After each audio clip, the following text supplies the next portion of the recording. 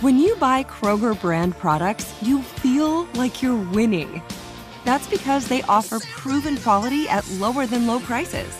In fact, we guarantee that you and your family will love how Kroger brand products taste, or you get your money back. So next time you're shopping for the family, look for delicious Kroger brand products, because they'll make you all feel like you're winning. Shop now, in-store, or online. Kroger, fresh for everyone. The Hartford understands protecting your business with the proper insurance can be a challenge. The Hartford team can provide coverage to suit your industry. The Hartford empowers mid to large size companies like yours to help manage risk, from liability and property insurance to workers' comp and more. Let The Hartford help protect what's unique about your business. Learn how at thehartford.com. Live from our nation's capital, this is Bloomberg Sound On.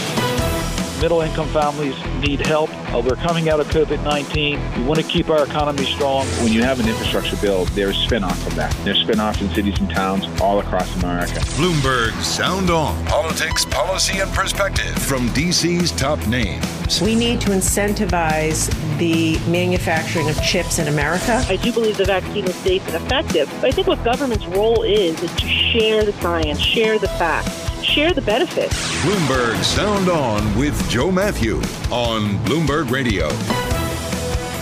Washington is now officially a three-ring circus as we add booster shots to the plate, which was already crowded with Afghanistan and infrastructure. And we will explore all three issues this hour with our panel. Bloomberg Politics contributor Rick Davis, as well Max Burns, Democratic strategist and founder of Third Degree Strategies. Later, we'll talk with Congressman John Garamendi, a Democrat from California, who serves on the Armed Forces Committee, Armed Services, about the situation in Afghanistan and what lawmakers were told before the fall of Kabul. The president speaks not about Afghanistan today, but as you were just hearing, about the fight against COVID. 8 months after your second shot, get a booster shot. These booster shots are free. We'd be able to get the booster shots at any one of approximately 80,000 vaccination locations nationwide. It will be easy. Just show your vaccination card and you'll get a booster. No other ID, no insurance, no state residency requirement. Speaking from the East Room of the White House, 8 months. There's your answer.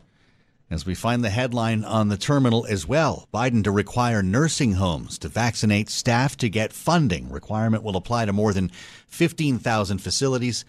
As many as 1.3 million employees would fall under these rules. And so this is where we begin today with the panel on Sound On. Bloomberg Politics contributor Rick Davis is here, along with Max Burns, Democratic strategist, founder of Third Degree Strategies. Rick, I'm going to start with you. This is a president who's been getting a lot of abuse for not taking questions on Afghanistan. He didn't take any questions on COVID either. Was this the right topic today?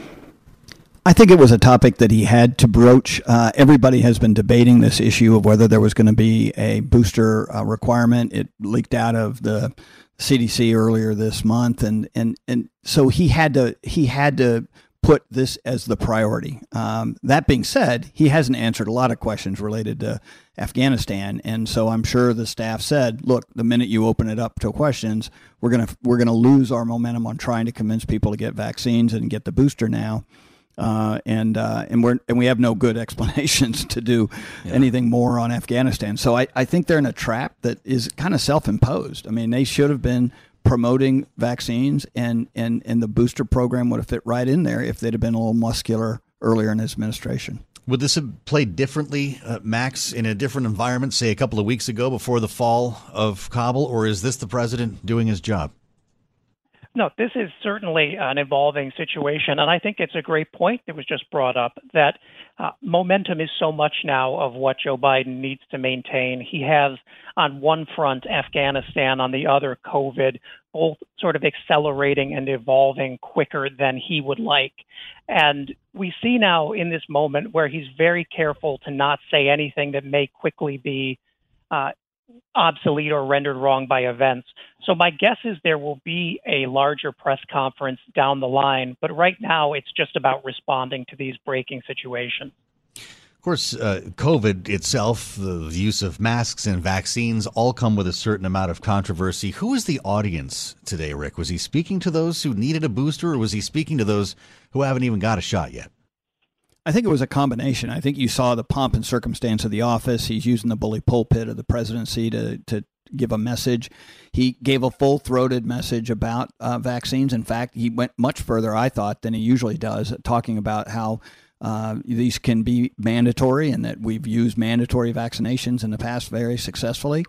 We've talked about this on this program many times, why this administration didn't go into mandatory vaccinations for government employees a long time ago, months ago, is left that door open. So I think he's trying to close that door a little bit, and at the same time continuing to advocate for now people to go out and get their booster. But look, he's got a full basket. As Max said, these are Band-Aid approaches right now. I mean, the idea that we can methodically execute a plan to get people their boosters and to continue vaccinations and keep the public focus on this is being interrupted by events. And that's the biggest challenge he's got.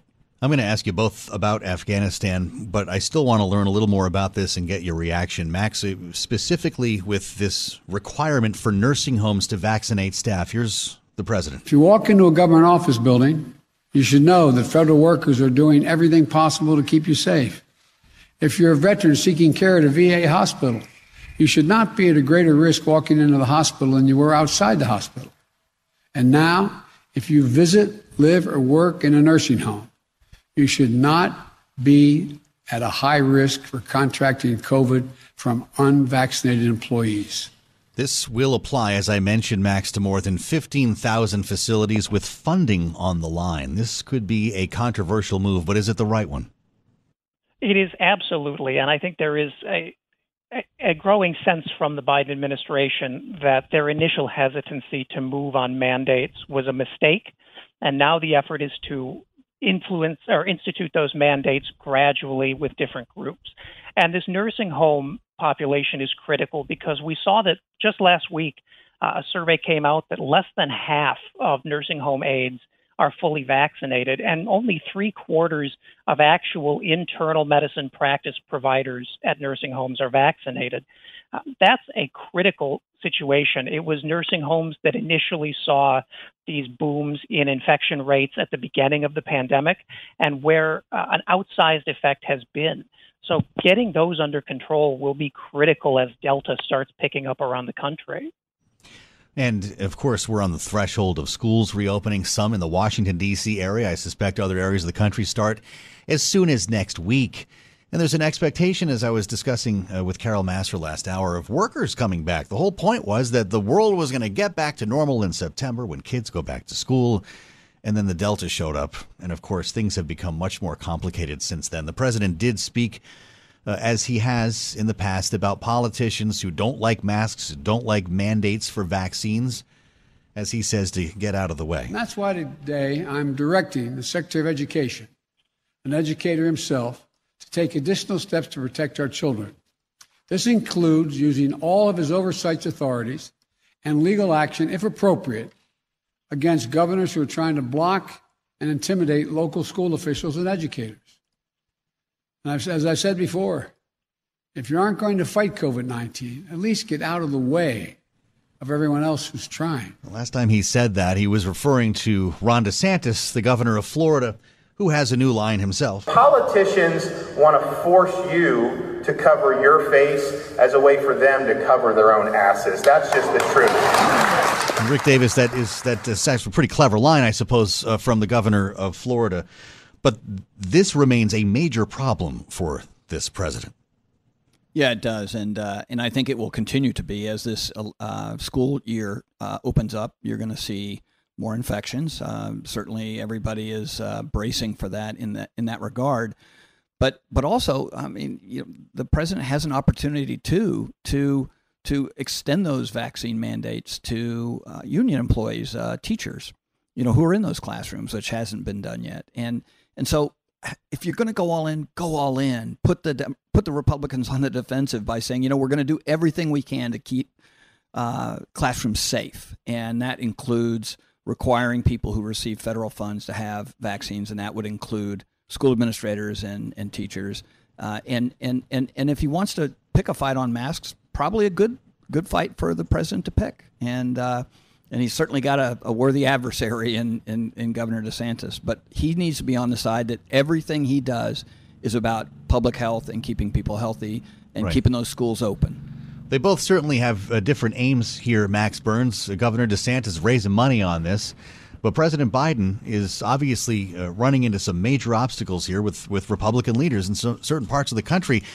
Is he taking the right approach when it comes to masks?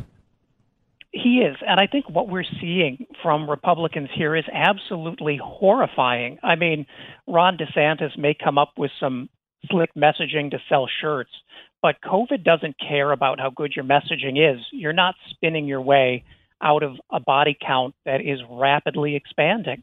And it's funny for a lot of these Republicans who have looked down their nose at the Afghan government and said, what kind of people just surrender when your population is in danger? This is exactly in a lot of ways what DeSantis, what Greg Abbott are advising people to do. They're saying this will be with us forever. Let's get rid of masks. Let's not push vaccines anymore. Let's just surrender to new reality. And what is that except a complete unwillingness to fight? Rick, I'm glad that Max mentioned Greg Abbott. This was a story that broke right towards the end of our program yesterday, and I'd love to hear you reflect on the impact of this news. A fully vaccinated governor of Texas who doesn't want any part of these mandates from Joe Biden gets COVID anyway. Yeah, Max hit it right on the head. I mean, like the COVID has absolutely no partisan appeal. It's going to hit everybody. And I think what we've learned is the vaccines we got early this year aren't going to last through the year. And we're going to need those boosters. And even governors, Republican governors, can't protect themselves from the Delta variant. And I do think that's part of the message is like pick the ground you're going to fight on. The ground that Biden seems to be starting to fight on is I'm for public health. I'm for science. I'm gonna do what I need to do to protect everybody, whether you're in Texas or in New York State, and let the chips fall. And you can't play politics. Don't attack governors. Don't attack, the people delivering these things. Just without any bias, be for public health. You're listening to Bloomberg Sound On with Joe Matthew on Bloomberg Radio. Headline on the terminal, Collapse and Conquest. And this is not about a video game. The latest from Afghanistan with reporting by the New York Times about the Taliban strategy that seized Afghanistan. A remarkable read about the incredible speed with which all of this happened. As I read from the Times, each surrender, small or large, handed the Taliban more weapons and vehicles and vitally more control over roads and highways, giving insurgents freedom to move rapidly and collect the next surrenders as the security forces were progressively cut off from ammunition, fuel, food, and salaries. The president didn't talk about it today. He was talking about COVID. But you better believe they were talking about this at the Pentagon. A briefing from the defense secretary, as well as General Mark Milley, who made clear that no one knew how fast this would happen. The time frame of a rapid collapse, that was widely estimated and ranged from weeks to months and even years following our departure. There was nothing that I or anyone else saw that indicated a collapse of this Army and this government in 11 days. The chairman of the Joint Chiefs of Staff speaking a short time ago from the Pentagon. And we're joined now by Anthony Cordesman, Middle East policy expert at the Center for Strategic and International Studies, who served as a consultant on Afghanistan to the Pentagon as well as the Department of State. Anthony, welcome back to Bloomberg Radio. We're glad to have you today. We understand that the airport is secure, but there are still many questions about how this happened so fast. And to hear the chairman of the Joint Chiefs make clear that even he was surprised is not the most comforting moment. No, it's not comforting, but I think that some of this is probably going to turn out to be a bit of political spin. You don't do intelligence assessments without looking at a range of contingencies. If you're competent, you don't act as a prophet. And anyone who had seen this build up, and it did, basically over a period of more than a decade, had to realize that you could have a catalytic collapse of the Afghan forces and the government. I think that in retrospect, it wasn't predictable. You couldn't say it was probable. But if people really get access to the intelligence estimates, they're going to find out that people warned that it was possible. So who's not being honest? I think really for a very long time, we have essentially used public relations efforts to make claims about the effectiveness of the Afghan government and Afghan forces that people on the ground simply didn't believe. Some of this is very technical. You'd have to read through government reports from groups like the Special Inspector General for Afghan Reconstruction. But this was never an effective Afghan force. It was much smaller than the figures people have quoted. It basically had very sharp limits that could be overcome as long as there were U.S. air power and U.S. troops. But those capabilities were withdrawn. And one of your critical problems was at the political and leadership level, where you had a government that was so divided and so corrupt that the Taliban were carrying out a political war, which in some ways was more successful than their military one. So was this a major failure of intelligence? I think the failure wasn't intelligence. I think the failure was political. I think it was a command failure. There were many people who actually reported, really from about 2007 on, about the level of weaknesses and issues involved. And the reporting that came out of congressional groups like SIGAR, the Special Inspector General, or the Department of Defense lead inspector generals gave very clear warnings about how bad the situation was years before this collapse took place. The officials who were speaking today at the Pentagon were very clear about saving time for a postmortem until later, that we must focus on evacuations and controlling the airport. Do you believe the Taliban will allow the U.S. to operate until the 31st of August so we can at least get all the Americans out? I think you'll get the Americans out. It's very difficult. We don't have the transportation now to protect people getting to the airport. And there are a lot of American contractors, not just officials, yes, aid workers, civilians. Exactly what's going to happen is difficult. But just remember, people now are focusing on the evacuation of Americans and perhaps 60,000 to 100,000 Afghans. What nobody as yet is focused on is the country of 37 million people. It's very young. You have a lot of newly educated urban people living in a modern economy. We've just seen the government collapse. And that government not only was corrupt, but 80% of its income came from aid.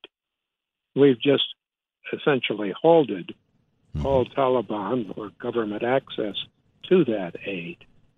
So this crisis is going to get a lot worse. And what you're seeing now in the evacuation is almost a minor issue compared to the 36 million or more Afghans that are now going to have to live with a Taliban government. Anthony Cordesman at the Center for Strategic and International Studies. We thank you for your insights. I'm Joe Matthew. This is Bloomberg. Meet Gary. Gary's about to become an Einstein in an instant. Whoa, Einstein hair. I like it. That's right, Gary, because you're using Salesforce powered by Einstein AI to connect data, predict business trends, generate personalized content, and wow customers. I do feel a lot smarter. Because you're not just Gary anymore. You're Gary, empowered by Einstein AI. Did you hear that, team? I'm an Einstein. Oh, can I get a selfie? The #1 AI CRM. Now everyone's an Einstein with Salesforce. And we bring in Congressman John Garamendi, a Democrat from California who's had his eye focused on the situation in Afghanistan as a member of the House Armed Services Committee, as well focused on wildfires that have been burning in Northern California and are growing worse. Congressman, welcome back to Bloomberg Radio. It's good to be with you. There's so many questions about who knew what and when in Afghanistan, Congressman, and why the administration appeared to be caught off guard by the speed with which the Taliban retook control. You serve, of course, on the House Armed Services Committee, and I wonder, were you briefed in advance of this, and did you see it coming? It was reported that the Taliban was prepared to advance after the American soldiers left. We all knew that that would likely occur. There was no indication that until the provincial capitals just began to fall one after another, most of them without a fight at all. The Taliban simply walked in and the Afghan government, the Ghani government, just disappeared. And then it was Kabul. What to do about Kabul? And the departure of Ghani and his family and the total disappearance of the government, the soldiers, the police, just plain disappeared. That was totally unexpected. 1 month ago, Ghani and Abdullah met with the president, and they also met with the leadership of Congress. I was at that luncheon, and these guys were thumping their chest and boasting about how they could do whatever needed to be done. All they needed was American money going forward to pay the soldiers, American intelligence, which we continue to provide. And the day before Ghani left, we were providing close air support and attacking the Taliban from the air. So we did not, certainly I did not, and I believe the American government did not expect Ghani simply to up and leave. I know you're also chair of the House Subcommittee on Readiness. Was this withdrawal a failure of preparation, or as Jake Sullivan suggested, this is the kind of chaos that comes at the conclusion of a civil war? I think there was more than adequate planning, and the events unfolded far more rapidly than anybody anticipated. Now, we're 48 hours into this, and the situation has reversed at the airport. And that speaks to the ability of the American military to move quickly in a situation that had rapidly, collapsed. Will the Armed Services Committee, Congressman, hold hearings on this? And is it realistic to promise our Afghan allies safe passage out of the country at this point? It's going to be difficult. And that really depends upon what is happening right now. And that is the Taliban government, such as it is, seems to be allowing Afghans to exit the country in three ways. One, at the airport in Kabul. And secondly, 2 border crossings are now open, just opened in the last hours. Once again, this is a very unstable situation and uncertain as to what will take place. We're confident that foreigners will be leaving. Once the Taliban government is established, I would hope that the American government would not recognize the Taliban, but that the military and other parts of the American government engage. I'm absolutely certain the American military is engaged with the Taliban military as we speak. We're talking with Congressman John Garamendi, Democrat from California. Congressman, I feel like we need to talk about what's going on where you are right now, and I appreciate you taking my questions on Afghanistan, but here you are in Northern California, and we should let our listeners know that your home, where you are now, is inundated with smoke, and I know thousands are being evacuated because of wildfires up there. I understand 30,000 acres burned, 0% contained. Are you safe where you are right now? We are right now.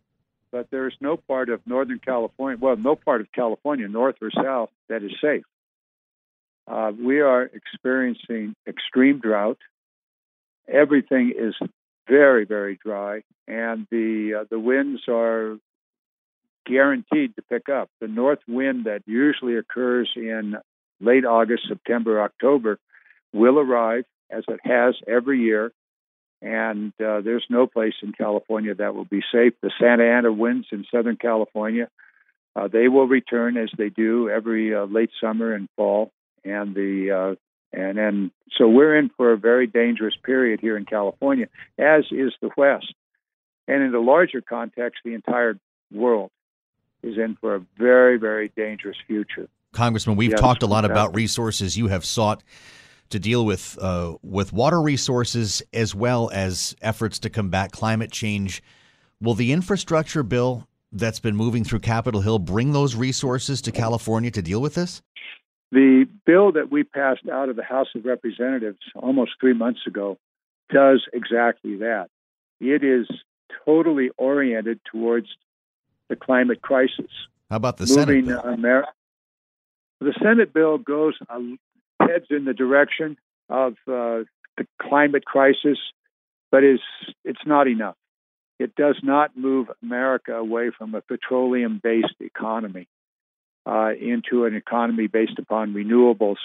The things that we need to do with electrical grids, the things we need to do with green energy systems of all kinds are there, but they're not robust enough in the Senate bill, nor is there sufficient direction to the economy and to the governments of America to move in that direction.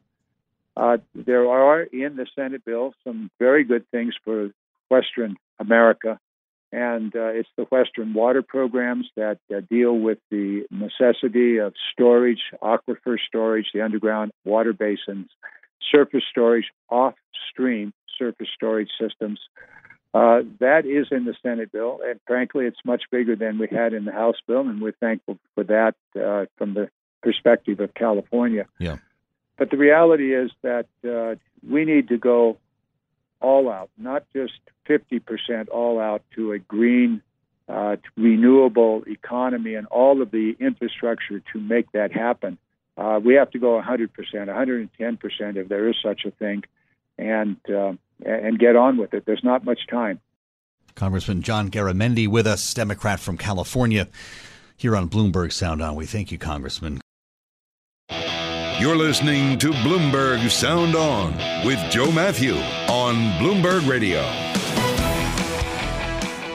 Can we get everyone out of Kabul? It sounds like a yes if you're an American, as the U.S. military maintains control of the airport, HKI as they call it. We heard a short time ago from Secretary of Defense Lloyd Austin. We will continue to coordinate and deconflict with the Taliban and make sure that those people that need to get to the airfield have the right credentials to ensure passage, and the Taliban has been checking those credentials, and if they have them, they have allowed them to pass. SecDef at the Pentagon using one of my favorite military terms, deconflict. And I guess like anything in life, it all depends on your paperwork, even when it comes to the Taliban. Now, we've also seen reports today of American troops firing warning shots over the heads of people trying to climb over a checkpoint to get into the airport. Some of them were U.S. citizens, which gives us a sense of how tenuous this whole situation is. Let's talk to the panel about it. Bloomberg Politics contributor Rick Davis is here, along with Democratic strategist Max Burns. Rick, we seem to be holding the line at the airport. It's still unclear, though, just how long the Taliban will allow us to operate. Even Jake Sullivan couldn't answer that yesterday. Is our operation at their mercy right now? Well, I think as long as Defense Secretary Austin thinks that they can continue to, your favorite word, deconflict and negotiate, I'm sure, with the Taliban for more time, I can't imagine it's not in the Taliban's interest to allow the U.S. operations to continue. They probably don't have it in their self-interest to want to get in a fight over the airport. But I think what Tony Cordesman said earlier in your program is that this crisis will only get much worse. We may actually see it at the height of the best it's going to get. And as you point out, the Taliban's patience will run out, and are we ready to be completely gone at that point? I must say, this may be going down in history as one of the worst Augusts for a new administration that has ever been scripted. Wow. Max, you heard my conversation with Congressman John Garamendi. He sounded a little bit like General Mark Milley, who we heard from earlier, suggesting that of all the options given to the Pentagon, no one suggested that this would unfold in less than 2 weeks' time. What does that say about our intelligence community once again seeming to be caught off guard? If that is true, which it seems to be, this should outrage the American people. I mean, for 20 years, the military, the intelligence community have demanded more money, more resources, more access to American civil liberties, all under the claim that this was necessary to gather the intelligence needed to know what was going on in the war on terror. This withdrawal shows us that for all that money, it didn't bring us a single inch closer to knowing what was going on. Our intelligence was as bad this week as it was in 2001. I was mentioning a New York Times article earlier, Collapse and Conquest, which digs into the speed with which the Taliban pulled this off and how the Taliban pulled this off. As I read, organized, apparently more than some Americans were at the time, received money, supplies, and support from Pakistan, Russia, and Iran. That included as many as 20,000 Afghan volunteers sent from Pakistan and thousands more Afghan villagers who joined the militants when it became clear they were winning. Rick Davis, this was happening in real time. It may have been a game day call for the Taliban, but what were we paying attention to? Yeah, that's a really great question. This has been predicted for some time by many people in the foreign policy, national security community, that the minute we signal that we're leaving, we're basically handing over the future of this country to the Taliban. And the only debate was how long it was going to take them to take over. The debate never was that the administration in Kabul could actually manage that country and keep the Taliban at bay. And so it was our own policy that sort of lit the fire that now burned through Afghanistan so quickly. I mean, what would you expect for the neighbors to do than make common cause with the people who ultimately are going to run that country? And so this is the problem when we enter into these kinds of policies where we declare defeat in advance of making arrangements for the survival of the people who have helped us in that country. And now we're seeing just a level of incompetence that I think will actually have potentially big effects in the midterm elections. One thing that Biden seemed to have going into this was a level of competence with his administration to get things done, public health included. This now rips that Band-Aid off, and he's going to get graded, and right now graded poorly by the American public for having a competent administration. Well, let's go there, Max Burns. We also talked with Congressman Garamendi about infrastructure. There have been a lot of questions here inside the Beltway about how this could affect that. I know they're not related, but when it comes to the credibility of an administration, will this impact the level of influence the White House can have on Capitol Hill with big issues like infrastructure? Well, I think justified or not, the reality is that most voters don't make voting decisions based on foreign policy. We have a lot of survey data that shows that that's the case. And that this was a decision that in any case, over 70% of the country supported. And I think we see from the snap responses to the president's remarks earlier this week that while this is certainly more catastrophe, I think, than Americans have seen up close since the height of Syria in the Obama administration, that most Americans understand that this is the right decision and are willing to sort of separate those issues in their minds. Spending some time with Rick Davis and Max Burns, our panel, as we round out Bloomberg Sound On today. Your take on that, Rick, in a real sense. I know this has become a bit of a talking point, but once credibility is called into question, does it not bleed into other issues? Yeah, no, I think Max is right in the sense that the policy itself of withdrawal from Afghanistan got popular support. Whether it's right or wrong, that's just a fact. Yeah. And so exercising that policy, I'm sure, was attractive to the administration to sort of solidify their base and talk to new voters. The problem is you have to do it in a way that actually looks like you know what you're doing. And so foreign policy is not competence. Competence is a domestic policy issue, and it calls into the question other things you're doing. And frankly, even today's press conference on COVID and talking about needing booster shots, a lot of people are going to be scratching their heads saying, well, why didn't we know we were going to need booster shots, when we got the first set of shots? And of course, there's probably no way to have known that. But all these things now are going to be put into the coloration of whether or not this administration can actually shoot straight. And I think that this will have some impact on an incredibly important week next week for this administration, where they have up in the House both votes on the human infrastructure and the hard infrastructure packages that within the Democratic Party they don't seem to have a sense as to what they're going to do. And this administration needs a win, and my suspicion is there'll be enormous pressure put on Congress to give them that win early next week. And to think these are all colliding in August of all months. Max, you're a Democratic strategist. There's been a lot of criticism against the communications apparatus inside the White House with regard to Afghanistan, with regard to COVID, in some cases, as Rick was just suggesting. Does someone get fired after all this? I don't think we're at the firing point yet, if only because Joe Biden likes to keep a close team. And barring any sort of open lie or misconduct, you're not going to see people get the boot over what I think Joe Biden recognizes is a really almost unwinnable messaging situation. Yeah. But that is sort of, to go back to a great point made earlier, the prosecution of Afghanistan as a public relations exercise is what brought us to this point. And I think the fact that it fell so quickly has caught the White House completely off guard. Joe Biden did not want to say anything unless he knew what he was saying was correct.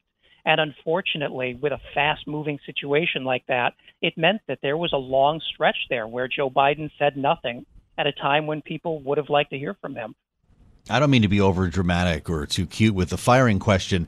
Maybe a better way to ask it, Max, is it time for a big reboot? Does this communications team at the White House need to go on a retreat and start doing this differently? I think absolutely there's going to be some internal conversations there. The press secretary, Jen Psaki, going on vacation the week of the withdrawal certainly did not play well. But I think that that's also largely very internal conversation. If you ask Americans outside Beltway what the most memorable part of this week was, I doubt one of them will mention Jen Psaki's away message in their comments. Right. But it is something I think that they need to work on, and they need to show some more discipline in being flexible in how they message in a crisis. Rick, I'm guessing that you wouldn't have put the away message on your email, and you would have taken the phone calls no matter where you were. Yeah, I would have taken the calls. I would have come back that morning. I mean, what kind of vacation did she have in the midst of all this? I'm sure it was miserable. And so just do what you think is instinctively right. And look, this is decades of trying to punch up a regime in Afghanistan of our own choosing, who were corrupt and didn't do a good job. And I don't think anybody who's visited Afghanistan came back ever with the two previous presidents saying, wow, we can really trust these guys. I know I spent a lot of time with John McCain after Afghanistan, and he'd just shrug his shoulder and say, I hope these guys know what they're doing. Man. Rick Davis, Max Burns, great talk. Thanks to you both, remembering that John McCain called off his campaign to come back to town to solve the economy. Remember that far back? Bloomberg Sound On for Wednesday in the books. I'll meet you back here tomorrow for the fastest hour in politics. I'm Joe Matthew. This is Bloomberg. Top Thrill 2 is like no other course. 2 420-foot vertical speedways, 3 launches. All right, let's talk strategy. Copy that, driver. Go for maximum acceleration off the start. Roger that. You've got a short straightaway to push from 0 to 74 on the first vertical speedway. And what about the rollback? Rollback will set you up for an explosive reverse climb 420 feet in the sky so you reach 0 G's in total weightlessness. 420 feet of straight-up speed. Let's get it. Top Thrill 2, the world's tallest and fastest triple-launch stratocoaster. Get your tickets at cedarpoint.com. The Hartford understands protecting your business with the proper insurance can be a challenge. The Hartford team can provide coverage to suit your industry. The Hartford empowers mid to large size companies like yours to help manage risk, from liability and property insurance to workers' comp and more. Let The Hartford help protect what's unique about your business. Learn how at thehartford.com.